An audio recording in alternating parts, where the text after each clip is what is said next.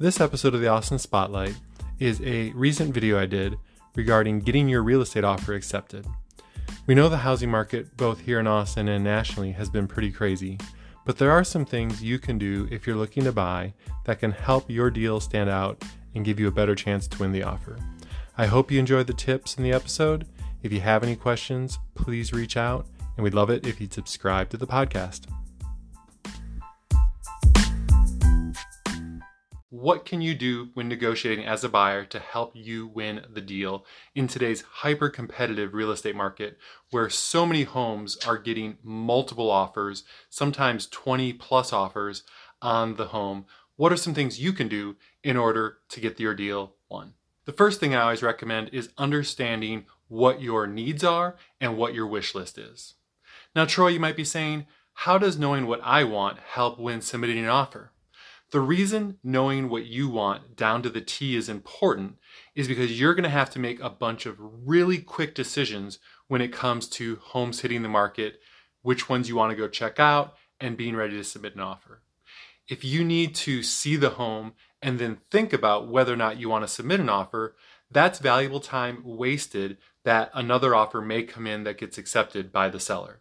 So understanding what things are important to you is critical in moving fast, and moving fast is definitely the first thing you need to be able to do in this market. Understanding your price point, understanding location, things that are important, factors with the house, number of bedrooms, number of bathrooms, square footage, garage space, any of those kind of things are very critical in making sure you can make a quick decision. The second thing that I recommend is talking to the listing agent or the owner. Now, this can be a little bit trickier, and sometimes it doesn't actually provide any fruitful results.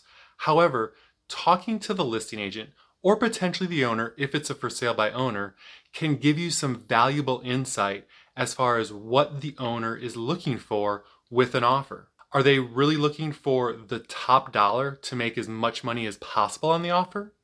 Are they potentially looking for a quick close so they can go find their next home? Maybe they need to have a lease back because they need to stay in the home a little bit longer before they're going to be ready to move. There's a number of different things you can find out by actually communicating with the listing agent and the owner that can help you write up an offer that's going to be better prepared to get accepted. Also, it's possible, although not often likely, that a listing agent or owner will even give you specific information about other offers that they have. The length of time they're going to take to close, the amount of money that they're for, whether they're cash or not.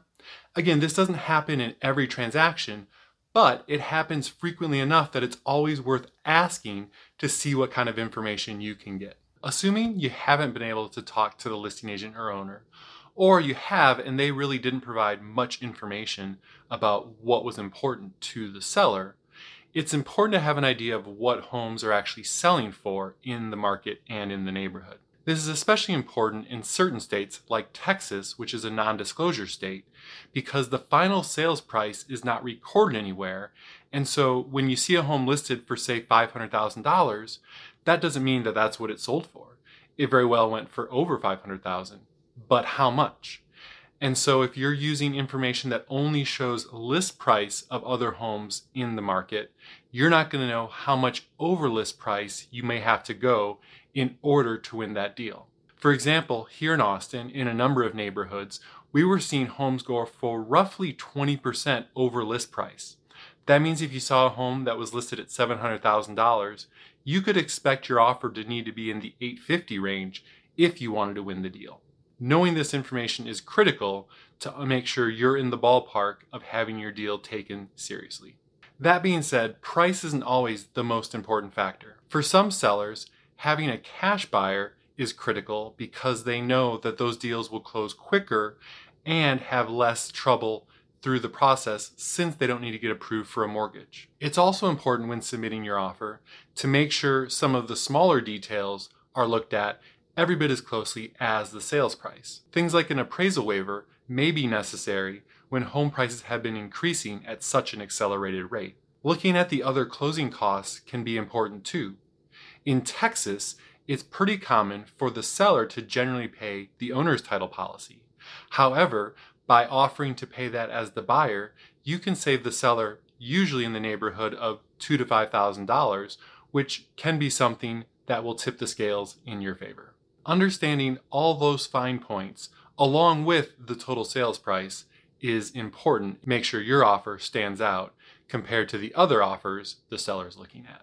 It's also critical to have all your documentation pulled together. This is so you can put in an offer as quickly as possible, as we're seeing many instances where a home comes on the market and is under contract within 24 hours. If you don't either have a pre-approval already prepared with how much you can qualify for, and or your documents showing how much you could pay for in cash, you're going to want to get those together beforehand so you're not scrambling at the 11th hour and risk missing out on being able to even present your offer to the sellers. Oftentimes, the seller will have many offers that are very similar on face value.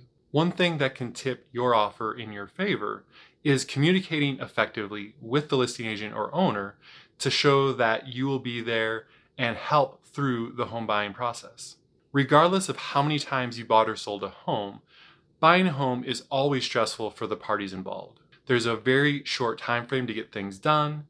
It's a lot of money, most of the time someone's most expensive asset. And for all these reasons, there's a lot of added stress that comes along with buying or selling a home.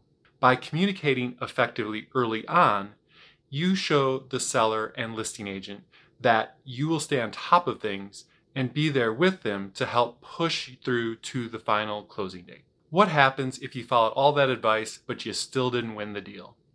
Unfortunately, that's going to happen in today's market. However, this is another reason while communicating quickly, effectively, and cordially can be very important.